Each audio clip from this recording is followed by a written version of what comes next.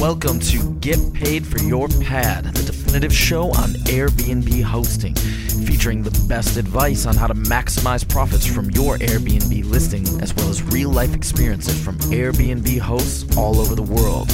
Welcome. We are your hosts, Josefa Kapadia and Jasper Rivers. Get paid for your pad. Get paid for your pad. Get paid for your pad. Get paid for your pad. Get paid for your pad. Get paid for your pad. Hey everybody, welcome back to episode number 69. And today I have not one guest, but two. Their names are Michael and Larissa Milne. So welcome to the show, guys. Thank you. Thank you for having us. And the reason why I wanted to have Michael and Larissa on the show is because they have been traveling the world for over 4 years, mostly staying at Airbnb locations. So they have a lot of experiences with Airbnb hosts, and so they're in a good position to give us some feedback about what we can do better, how we can improve, and how we should treat our Airbnb guests. But first of all, let's learn a little bit more about Michael and Larissa's story, because it's really interesting. So please tell us a little bit about how your journey started, why you made the decision to start traveling, and all the good stuff. Okay, Jasper. We are from Philadelphia originally, Philadelphia, Pennsylvania in the U.S. And in 2011, we had just kind of had it with our jobs and things going on in our life. So we said, let's quit our jobs, sell our house, give away everything we own, and travel around the world for a year. And since we're from Philadelphia, we also traveled with a Rocky statue, if you know the famous movie Rocky. Right. And at first we thought we'd just travel for a year, just kind of clear our heads a little bit. And about halfway through the journey, we decided, we really like doing this, and let's see if we can do this longer. And we started a blog at changesinlongitude.com and started writing for the Philadelphia newspaper about our journey. And the writing career started taking off, and about halfway through the journey, we found out about Airbnb, which we didn't know about before. And all of a sudden, we were able to get properties cheaper. We could stay long term, maybe rent for a month. And by using Airbnb, we realized we can keep this going. Let's see how long we can keep this going. And so far, it's been 4 years, and we're still on the road with no address. That sounds like a dream to many, I'm sure. What made you make that initial decision, and did you have any doubts, or was it scary to leave everything behind? It was a little bit scary, probably just because it was scary, I guess, and exciting at the same time. We were just at a point in our lives we were feeling a little burnt out. We had some tiring kind of work situations, and then we also had a rough family situation, and we just felt like we needed to take a longer break than a typical vacation. And so we had always wanted to travel around the world and had never had the opportunity to do it. The jobs were always pressing, and we either didn't have the money or didn't have the time. And by selling our house, we were ready to get a smaller house anyway. And so by selling our house, that gave us some of the funding to start our journey. And it was exciting, but a little bit intimidating. But I will tell you that one thing that was great about it is it was very freeing to get rid of a lot of our possessions. Once we started getting rid of things, it was actually kind of infectious. It was like, wow, we really don't need this and we don't need that. We sold our cars, that kind of thing. And once you start getting rid of that stuff, you realize there are costs associated with having them. And if you don't have them, you can live a lot more simply and a lot more cheaply. When we travel around the world, everything we own fits in a 22-inch suitcase for each of us in a little computer bag. So, we're just possession free, I guess. Yeah, I can totally relate to that, because I'm in a similar situation, and it's funny to see how little stuff we actually need. Mm-hmm. Yes. Right? I remember when I left my apartment, I'd only lived in the US for a year and a half after I left, and in that 18 months, I managed to gather so much stuff. It was kind of shocking to see. Mm-hmm. Yeah, you look at that stuff and you say, why do I have this? And How did this come into my apartment? Yeah, I know what you mean. How does this happen? And then you look at the money you spent buying all that stuff, That's and right. then you either give it away or you know. I sold a couple things on Craigslist, but when you sell secondhand stuff, it hardly brings in maybe 30-40% of the Right. value if you're lucky. Mhm. And so yeah, now I'm in the same situation. I have a small bag, and that's I have some stuff in my apartment in Amsterdam, but other than that, I don't own much either, and you just Mhm. don't need it. That's right. It's very liberating. It feels good, yeah, absolutely. The less stuff you have, the less stuff you have to worry about. That's right. So, what countries have you guys been to, and how many countries have you been to so far? We've been to about 70 countries, so it's we won't bore you with a listing. We've been to 6 continents. I'd say some of the more unusual countries. We've been to North Korea, which is an unusual country from anyone's viewpoint, and even more so for Americans. And And I would say that that's probably one of the few countries on the planet that Airbnb doesn't have a listing. yeah, I worked out there in North Korea, and but we've just been, all over Europe, North and South America, Australia, Asia, Africa, so The Middle East. Middle East. But we're constantly seeking new places. The one that we haven't been to is Japan that we'd like to go to. They had just had a tsunami when we were in the area, so it just wasn't a good time to go there. But we'd like to try at some point. Hmm. What are some of the challenges that you guys have faced? Because I know a lifestyle of travel sounds really amazing, but it also has some challenges. For example, productivity or moving around all the time. What are some of the challenges you guys have faced?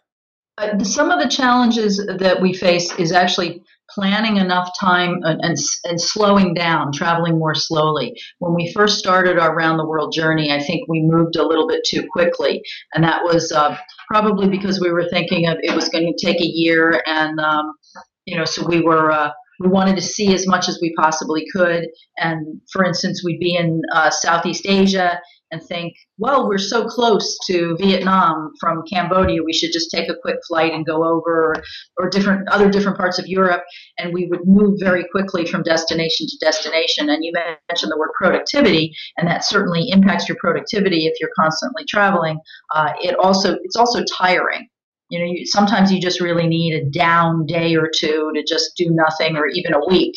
And if you're constantly traveling, you can't have that time. So what we've learned in our travels is to slow down quite a bit, and that's where the whole concept of staying somewhere for a month has really come in.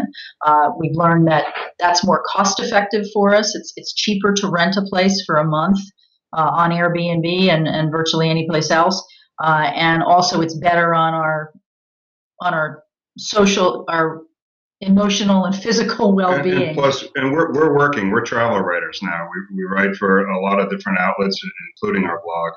And we're not on constant vacation. If anything, we probably work 7 days a week, which is more than when we had real jobs. But we're always having to be productive, so we're not out sightseeing every day. Right. It sounds exotic. Wow, they travel the world all the time. But we're working travelers, and just sightseeing all the time without something to do actually would get quite boring after a while. Right, and what I find is a lot of people don't quite understand this aspect of being a digital nomad or location independent worker, whatever you want to call it. I was just in Ho Chi Minh City for about 5 weeks. And a lot of people ask me, "Oh, well, are you just going to be in Ho Chi Minh City? Why aren't you going to see all these other cool places in Vietnam, right?" Right. For some reason, I think my friends still think I'm on just a never-ending holiday. Yes. Yeah. And great city, by the way, Ho Chi Minh City. But yeah, and that's what they think. I think because a lot of people associate travel with vacation and holiday, and that's what they think of. That's their 2 or 3 week period during the year when they go to relax and they have no work responsibilities. But when you're constantly traveling, work gets mixed in. Although I will say it's different with Europeans and Americans, because Europeans take more vacation than Americans. Right. And that's a lifestyle to which we as a subscriber, should aspire. You should definitely take. Americans need to take more vacation. Period. Right. Awesome. So let's jump on to Airbnb. Okay. You mentioned that you use Airbnb quite a lot during your travels, correct? That's true. Yes. And how did you find out about Airbnb? We first found out about it, interestingly enough, ironically, in North Korea. There was somebody on the tour that we took who was from San Francisco, and he said, you should check this out. I was familiar with some other vacation rental websites, but had never used Airbnb, and he was somebody that was a host in San Francisco. And this was in 2011. Yeah, late 2011. And just hadn't really explored it. And then as we were doing our travels, we had already booked a couple of several weeks worth of travel in advance, after our trip to North Korea. And then we got to the Middle East, and we were looking for some places to stay, and some of the traditional methods I was using, some hotel booking sites and other vacation rental sites. I just wasn't finding what I was looking for. So I had remembered this and decided to check on Airbnb. And all of a sudden I thought, wow, here's this whole resource that I hadn't really been taking advantage of. So the first Airbnb rental we did was a rental of a house in the north of Israel. And it was a whole house, and it was a guy that was actually a college professor who was on a sabbatical someplace else. He was somewhere in Europe, and he was renting out the house while he was gone.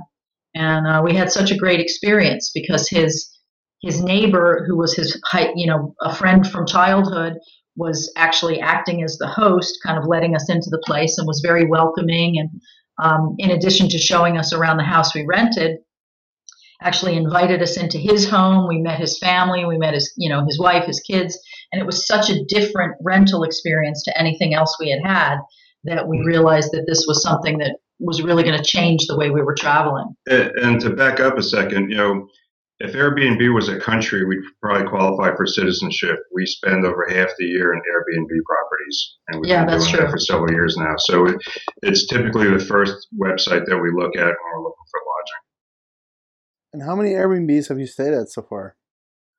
At least 60. Yeah, I haven't counted recently, but it's probably 50 or 60. And the way we use Airbnb, because we're a couple, we don't use the shared room option, but we do use the private room and the entire place option.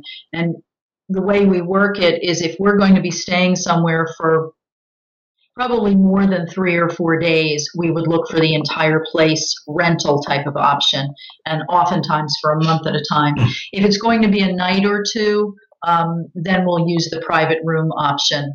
Any longer than that, for us, we feel like it gets a little cramped, and we don't want to start living in somebody's house and getting into their space. We've done several road trips across America in the last year, so one night in a private room works fine in somebody's house. Right. How has Airbnb changed, in your opinion, since you guys have been doing it for quite a while? Do you see that hosts have been changing, or do you get different type of hosts? Or that's a really good question. Yeah, I think what we're seeing, first off, is more availability, a wider selection of places available. Probably in the U.S. more than Europe. It seems that our impression anyway is that the Europeans seem to have embraced the Airbnb concept more quickly than a lot of places in the U.S. The U.S. it took off. It became more popular very quickly in large cities, and which makes sense. Typically places like San Francisco or New York, where lodging is very expensive, so it provides a very good low-cost alternative. But what we're seeing now is even in more, I don't want to say remote areas, but maybe more country settings or suburban settings, residential neighborhoods, there are more and more opportunities and options. I think now that the word has continued to get out about Airbnb, people are realizing either A, this is a great way for me to make some extra money, or B, hey, I have some space in my lodging, whether it's a house or an apartment that I'm not using. I wouldn't mind having some guests in. So we just have a lot more options, which I think is great for everybody. What we're also noticing, since a lot of people are jumping on the bandwagon as hosts, there's a wide range of quality of listings. Some of the listings you could tell that people clean the apartment first, and they take great photos, and others there's dirty towels all over the floor of the bathroom, there's dirty dishes in the sink, and that's a real turnoff. We figure if that's how they're presenting their apartment when they're trying to sell it to you, what's it going to be like when we get there?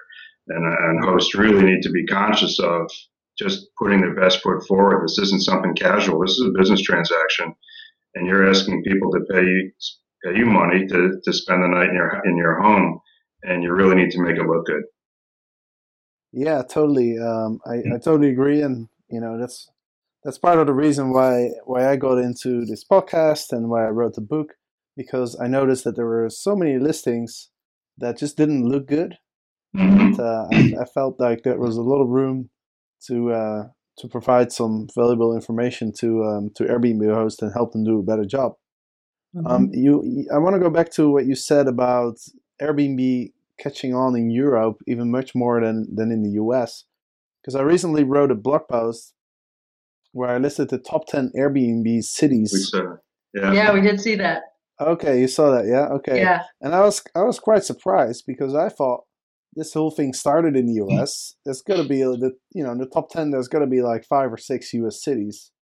But to my surprise, New York and Los Angeles were the only ones in the top 10. And just to be comprehensive, let me just quickly list the top 10 cities. So it's Paris, then it's New York, London, Rio de Janeiro, Barcelona, Rome, Berlin, Los Angeles, Copenhagen, and Sydney. So I thought that was quite interesting. And also, yeah, I thought so too. I wouldn't expect Rio de Janeiro to be in there. I think that might have been because they hosted the World Cup, and a lot of people were setting up apartments, and then they have the Olympics coming up in a few years. Right. The reason Europe has a long-standing tradition of renting out a room in your home. You think of the English B&B model, where it's a retired woman or a widow who rents out some rooms in her house. And you also see that on the continent, whereas America doesn't really have that tradition as much of renting out a room in your house. Mm-hmm. And I think it's a misconception. I think this is something Airbnb needs to work on. Most people we come across think Airbnb is only renting a room in someone's house. Or sleeping on somebody's couch, sleeping on the sofa. Right. They don't realize that there are probably more options to rent your own place. And like Larissa said, when we're staying in a place a few days or more, we want our own place, we want our own kitchen. And they need to get the word out better that this is really, it's the competitors of VRBO or HomeAway, that they really need to show people, particularly people maybe over the age of 50 that aren't used to this. I'd say over the age of 40. Over the age of 40, that it's not just a sharing economy company where you crash on somebody's sofa. It's a way to rent a legitimate apartment of your own. And I think Airbnb is kind of working on that, to change their image slightly. And because I think they want to get into the whole vacation rental business more and more. Yeah. Mm-hmm. So we'll see how that develops over the next few years.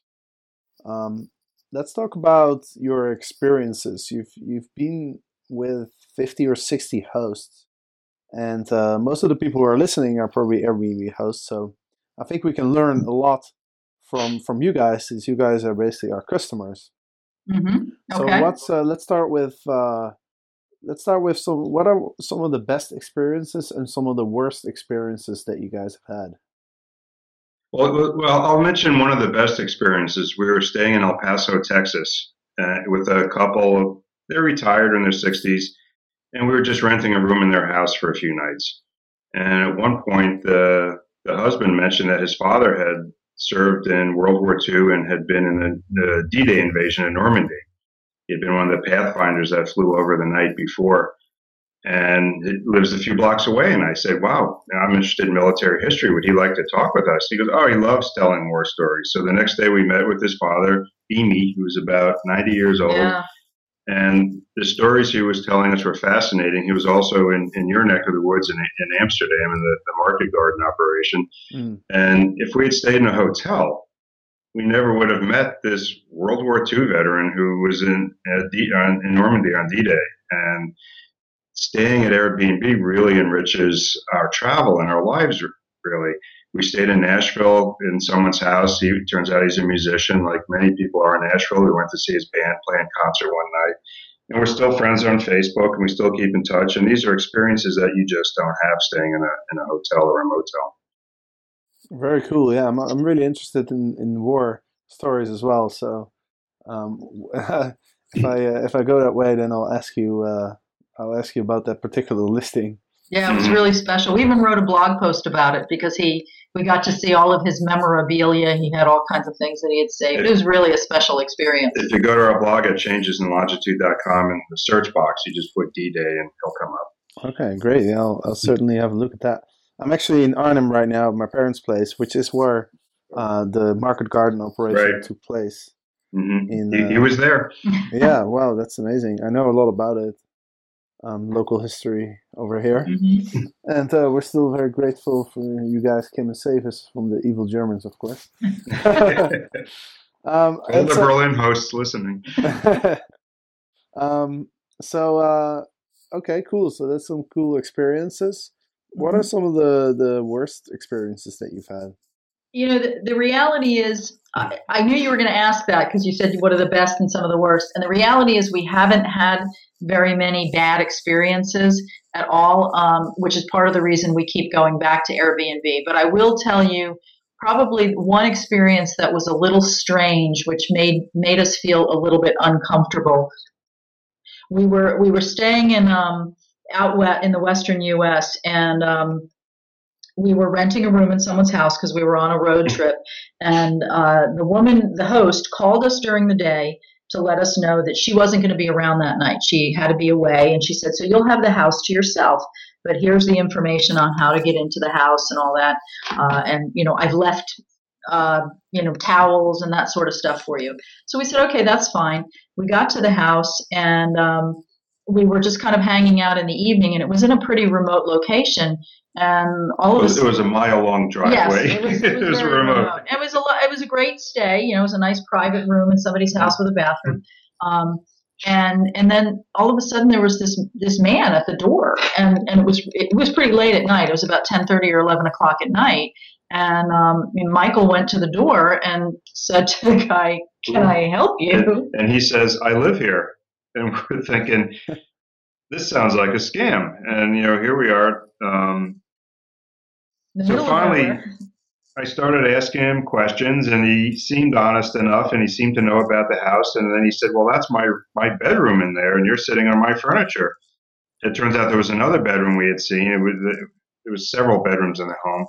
And so we let him in, and it turns out he was legitimate. He did live there, but the woman hadn't told us somebody lived there. She thought he was going to be away for the weekend. So, but didn't tell us someone else lived there. Yeah, she was subleasing her house to somebody else. She had another tenant, and it was just a very odd experience. And if Larissa had been traveling by herself, it would have been really kind of scary.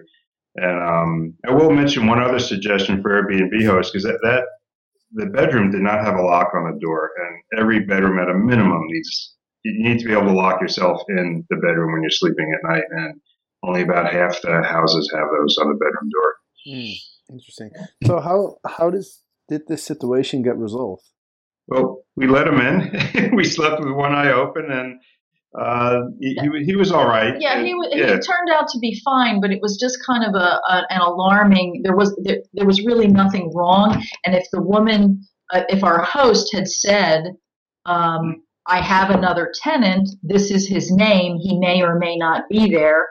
His name is Bill. Bill may not, I'm not sure if Bill will be there or not. That would have been fine, because then we would have at least known that was the other tenant. But the problem was, it ended up being fine because he legitimately belonged there. But the problem was she never made us aware of that, and we were under the impression we were going to be the only people in the house and that there was nobody else renting a room.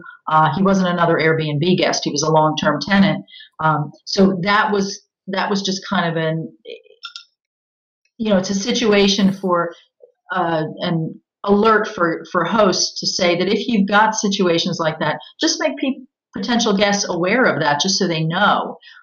It was the not knowing the situation that was alarming more than more than him showing up. I think. Yeah, and that was one stay out of 60 plus. We've had maybe 2 or 3 where the place was so, but we really haven't had an experience where we showed up and said, "Wow, this is really bad," and left. Yeah. The other thing that I will say, Jasper, that we've come to appreciate with regard to certain stays at Airbnb, it's kind of ironic to me that the title of the company and the title of the service is Airbnb, which to me and probably to most European, I think to Americans as well, means bed and breakfast. And there are a lot of places we've stayed where breakfast is not included. Many of them, particularly in the U.S. And I think that's a mistake. I think that if the company's name is Airbnb, some sort of breakfast should be offered. It doesn't have to be making omelets for everybody, and sitting around the table, which some of the videos on the Airbnb website kind of show. It could be something as simple as, hey, here's a box of cereal, here's some milk in the refrigerator. Here's coffee. Help yourself coffee. But I find that to be a gap in certain destinations when I go there. Some people are really love doing the whole breakfast thing, and that's great, but it's not necessary. But something simple, I think, is expected. And I know that when we stayed a bunch of different places in Australia, one of the things that I really liked in rentals was that they seemed to make sure, it seemed to be an Australian tradition, that no matter where you stayed, there were always, even if you were renting a place, in the fridge, you would have 1 day's worth of breakfast. They would give you either some yogurt or some cereal or milk, coffee, tea, maybe a couple of eggs. But you always had enough so that when the first day, you didn't have to go running out to the market to get food. And some of this references when we're staying in a room in someone's house. If we have our own place, we're okay with getting our own breakfast. We'll go to the market, unless No, I still like the idea that they provide you with a few starter things. Yeah, to start. But it's even more important when you were just staying for a night. We don't have a refrigerator, and to go out and buy yogurt or milk and then store it in your bedroom. Because we've had some places where they tell you specifically the kitchen's off limits. Right. And so I might just grab a granola bar the night before and eat that for breakfast. Yeah. I would say that was one thing. This wasn't necessarily a bad stay. But it was a surprise. The room was very nice, and the woman specifically said the kitchen was off limits, but she didn't provide any means to store food in the room. And she gave us, we didn't know this till we got there, but there was a listing of places to go for breakfast. And so if it's one night, people need to provide something. Yeah, you already answered the next question I wanted to ask, because when you mentioned breakfast, I was thinking, well, if you're renting a room in somebody's house, then I can imagine that person, would invite you to use the kitchen. And if you're going to get breakfast for yourself, you go to the supermarket, you might as well buy some extras and invite your guests to have breakfast with you, right? Mm-hmm. But what about entire places? If you're renting a place and that person isn't there, like, would you recommend the host just buy 1 day worth of breakfast and just put it in the fridge and leave it there? Yeah, I think that, and it doesn't even have to be that that complicated. We just stayed in a place in New Jersey where the woman kind of had a little goodie basket. She had some, I think it was maybe a few granola bars, some fresh fruit, and some things for coffee and tea. And that was plenty, because we arrived late at night, so at least we knew the next morning, we would have something, we could put something in our stomach before we went to the grocery store. And that was a 1 month stay. So if you're staying in a place for a month, it's really not allowed to ask to have a little thing like that. Right. And we've stayed at some places for one night, and they have a full larder of food available for you. There's a lot of inconsistencies in Airbnb, and you really need to make that more consistent. Practices. So that's a good tip for all the hosts out there, to provide at least a 1 day worth of breakfast. I think it makes sense, especially if you arrive late at night.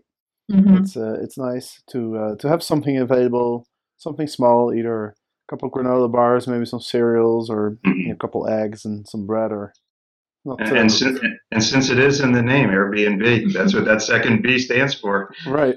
Yeah, that's true. Do you also require every host to have an airbed? No. Yeah, I'd you're right. rather a regular bed. If it was an airbed, we wouldn't be staying. That's a good point. I actually do have an airbed, but it's because sometimes I have 5 people staying in my place and I only have 2 beds. So now that we're talking about advice for hosts, what are some other things that you would recommend that hosts do, or some areas where you think hosts can improve, or maybe also some things that most people are already doing pretty well? A minimum thing would be to have soap and a new soap and shampoo in the bathroom. So, most places do that, like hotels do, but some don't. And when you're traveling and you just stay in a place for a night, you may not have all that stuff with you. Yeah, and I would say on the concept of soap, if you don't want to start using fresh soap, then use the soap that's in the bottle, like the shower gel or something, because I think it's something that most people, you don't necessarily want to go and use a shower. Sometimes there's a hair on the soap if it's left over from a prior guest. That's a little yucky, so you just I don't mind if there's a bottle of shower gel in the shower, or that's that liquid soap on the sink to use, but I don't really want to use soap that's already been used by somebody else. One thing that people should have when you show up, there should be a card or a piece of paper that lists things like if there's a code for the lock, the Wi-Fi code should be listed there. You would be surprised how many hosts don't give you this basic information, and you're scrambling around trying to figure it out. It would be nice to list where the markets are in the area. We can look it up on Google, but it would be nice for somebody who has local knowledge to recommend a place. But leaving the Wi-Fi code, and also making a Wi-Fi code that's fairly simple instead of 13 digits and the thing that came with the router, change that. It could be the name of the place and an exclamation point, or just something nobody else can guess it, but it's easy for guests. That's a really good point. Maybe I'll make a video on this, because I've noticed that a lot of hosts actually don't know how to change their the name Wi-Fi code. We get some that are, so it could just be guests 1 exclamation point, and no one's going to figure that out except whoever listens to this podcast. And and also something as simple as the TV remotes. You would be surprised how many hosts themselves don't know how to work the TV remotes. How you use one for volume and one for channel. It depends on their cable system or whatever. There really needs to be directions for how everything works. It could be how the coffee maker works, or it could be where the coffee maker is. They're used to this place because they live there, or it's their rental apartment. But someone arriving late at night doesn't know any of this stuff. Yeah, that's a very good point. Yeah, I will add to that all of that information is very useful and very welcome. But what I would recommend to hosts is not to put that information on their Airbnb listing. Yeah. There's a place that lists house rules. Yeah. And sometimes people will put all of that information on their Airbnb listing under house rules. And I don't think that that's really the proper place for it. Under house rules, when I'm looking to book a place, I want something simple that says no smoking on the property, or leave it clean, or quiet hours, please no partying. I don't need all the intricate details of take your towels and put them in the laundry. Clean the frying pans. That kind of stuff. I think it's just too much information on the website. I think you want a basic knowledge of, is this place going to be suitable for me? If you're somebody who really likes to stay up late, and they're saying, and the host is saying the house rules are, no loud noise after 10 o'clock, well, then you realize maybe that's not the best place for me to stay. But I don't really need to know all of the other details until I get there. Right. And some of these, it looks like a lawyer wrote it. I remember one, it said, no dyeing your hair in the tub. So I guess at one point, maybe somebody dyed their hair. I don't know.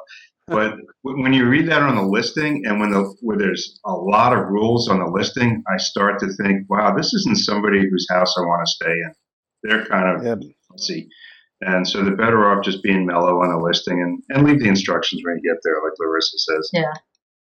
That's a subtle thing, but it's just it's funny that you mentioned that, because I remember very well when I was writing one of the chapters in my book, because I saw a listing and it literally mentioned like 25 or 30 different things. We've seen those, yeah. You know? And it's like you just don't feel welcome, you know. It's like exactly. It's almost like you have to like, you know, go for all these different conditions to be allowed to book this place. And then, right. and you're afraid to touch anything. And we end up not staying at those places, so that they're hurting themselves. Yeah. And this listing that I was looking at, it even mentioned things like no guns allowed in the house. Okay. Was that in America? I think so, yeah. It said extra guns required. And also, some people who do provide these breakfast items, they should say that in their listing, because the only way we know, some of the people's comments will say, oh, they provided this and that. You know, they should put it in their listing, be proud of it, and make it an amenity. Yeah, one of my recommendations would be for Airbnb. On the listing itself, I know there's a place that says breakfast yes or no, but that's all there is just a way to say yes, breakfast is available, or no, breakfast is not. But it's not really clear what type of breakfast. You're making it, they're making it. Yeah. Yep. And again, we're not looking for people to necessarily get up and make breakfast for us. It's just nice to have some food available.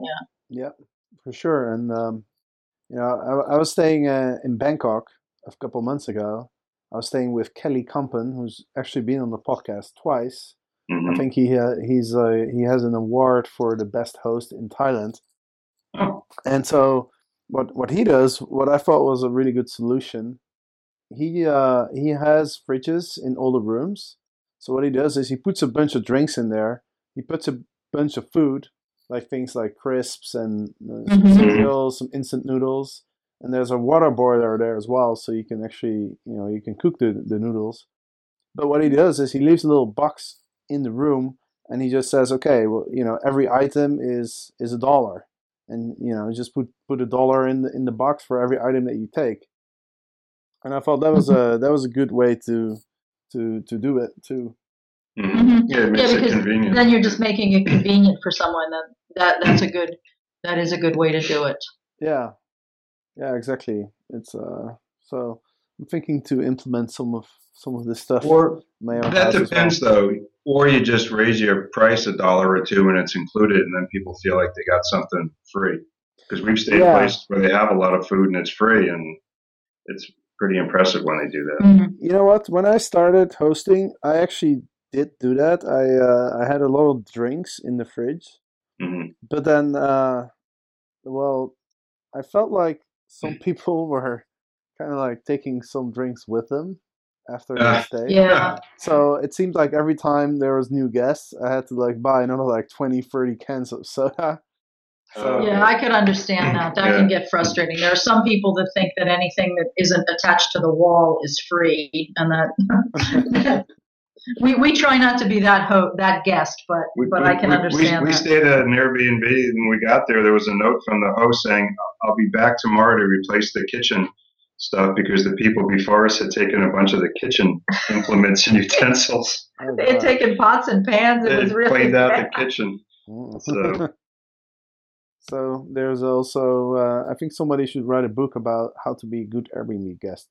That's a good point. Yeah. That's a good point. We've kind of talked about that. Well, we do say Airbnb has super hosts, but they don't have a super guest category, which we have visited their headquarters and met some of the people there and provide some of these suggestions, but I'm not sure if they've taken or not. You haven't received the super guest badge yet? No, we don't have our little badge. I don't think they have one, but they should. And free stays for life. Yeah, that would be nice. Yeah, yeah, I'll be pretty happy with that. So I don't know if Brian is listening. I know he listens to the podcast sometimes. Does he? But, he's also a busy man, of course. But what Airbnb does, they put the emphasis on the host. Signing up host. Look how you get a $75 credit if you sign a host up, or $25 for signing a guest. And, and our attitude is the money really comes from the guests. They're the ones paying That's true. for the room night. So if they did more emphasis on the guests, that would probably be a good thing. Absolutely. Awesome. So we've been talking for 40 minutes already. I'm sure we can talk for another couple hours. But any last pieces of advice for all the hosts who are listening? I did have one thought that I was just thinking about. The locations that we usually express interest in are ones that have good photos, and they don't necessarily have to be the artistic photos that the Airbnb. I know Airbnb will provide a photographer, and those people do a great job. But I'm always surprised how many times we'll look at a listing and someone won't show all of the aspects of the property for rent, whether it's a room or or an apartment or whole place. If you're showing a place that's got a bathroom that's attached, I don't want to see 7 different views of the bed and no view of the bathroom. I need to see the bathroom and know what that looks like. Same thing if there's a kitchen included, show a simple picture of the kitchen. Again, it doesn't have to be 7 photographs of it, but I need to at least see that, yes, it's a kitchen, or it's just a kitchen area with a microwave and a fridge, but it doesn't have a cooker. Whatever, you need to be able to show everything that the guest will be able to use, and be very clear about what they can and cannot use. Sometimes the listings, for instance, if it's a private room, they're not clear about what the bathroom situation is. Yeah. If it's a private bathroom that's across the hall, say that. If it's a private bathroom that's en suite, say that. If it's a shared bathroom with everybody, be clear about that. Because sometimes the listings can be a little bit ambiguous. Good point. Awesome. Well, thanks so much for this great advice. So what's your guys' plan? Are you going to travel for the rest of your life, or are you at some point looking to settle back into a more normal lifestyle? We enjoy traveling. We enjoy being nomads. We figure we'll do this until the money runs out, and then we'll become Walmart greeters, I guess. I don't know. Our goal is to keep this going as long as possible. Our expenses are pretty low since we don't own a home. And if we can keep doing this, we'll keep doing it. We're in our mid-50s, so we're not the typical nomad who's a backpacker in their 20s. But we're enjoying it, so we just want to keep it going. And one last question is, I know you're doing a lot of writing, not just for the blog, but also for some newspapers and news sites.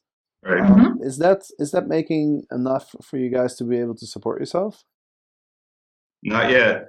It's getting better every day, but no, we do a lot of different things to make work. I do some content writing for a bunch of different travel sites, and kind of creating I do blogs for some small properties and things like that, and Michael does some other editing work and stuff. But, right. It's kind of a little bit of this, a little bit of that, but it's all digital nomad work, so that's nice. Yeah, that's the key. So the one last thing, I keep coming up with one last question. That's okay. But I was playing with the idea of living somewhere for 2 or 3 months and then renting a 2-bedroom apartment and then just list the second apartment on Airbnb. Mm-hmm. What do you think about that? We know somebody who's done that. It may not be legal with your lease. Most leases say you cannot sublet space, so you really have to be careful about what your lease says. Right. If your lease says you can do it or is silent about it, perhaps you can. Or your Airbnb, if you do it through Airbnb, your Airbnb host might, I don't know how they would feel about it. I think they would not be happy. Yeah. They would not be happy about that, yeah. We know someone, I think, in fact, that bad experience we had out west was someone who was actually renting the house and then subletting the rooms. Subletting the rooms and then doing some of them and then do some Airbnb. It was totally fakakta. You'd have to really look into whether or not you can do that. Right. Okay. Well, thank you so much, Michael and Larissa. So please let our listeners know where they can find out more about you and your journey. They can find more about us at our website, which is Changes in Longitude, which is changesinlongitude, all one word, .com. And on Twitter at changes_long. And Facebook at Changes in Longitude. Awesome. So thanks again for taking the time to tell your story. I really appreciate it. We enjoyed it. Really enjoyed talking to you. Thanks, Jasper. Okay, it was a lot of fun. And Good luck in your travels. Thank you. And for all the listeners, of course, getpaidforyourpet.com/podcast. You can find all the 69 episodes that we have so far, as well as lots of other information about Airbnb hosting. So go ahead and check that out. And of course, next Monday, there will be a next episode of Get Paid for Your Pet. Goodbye, everybody. Take care.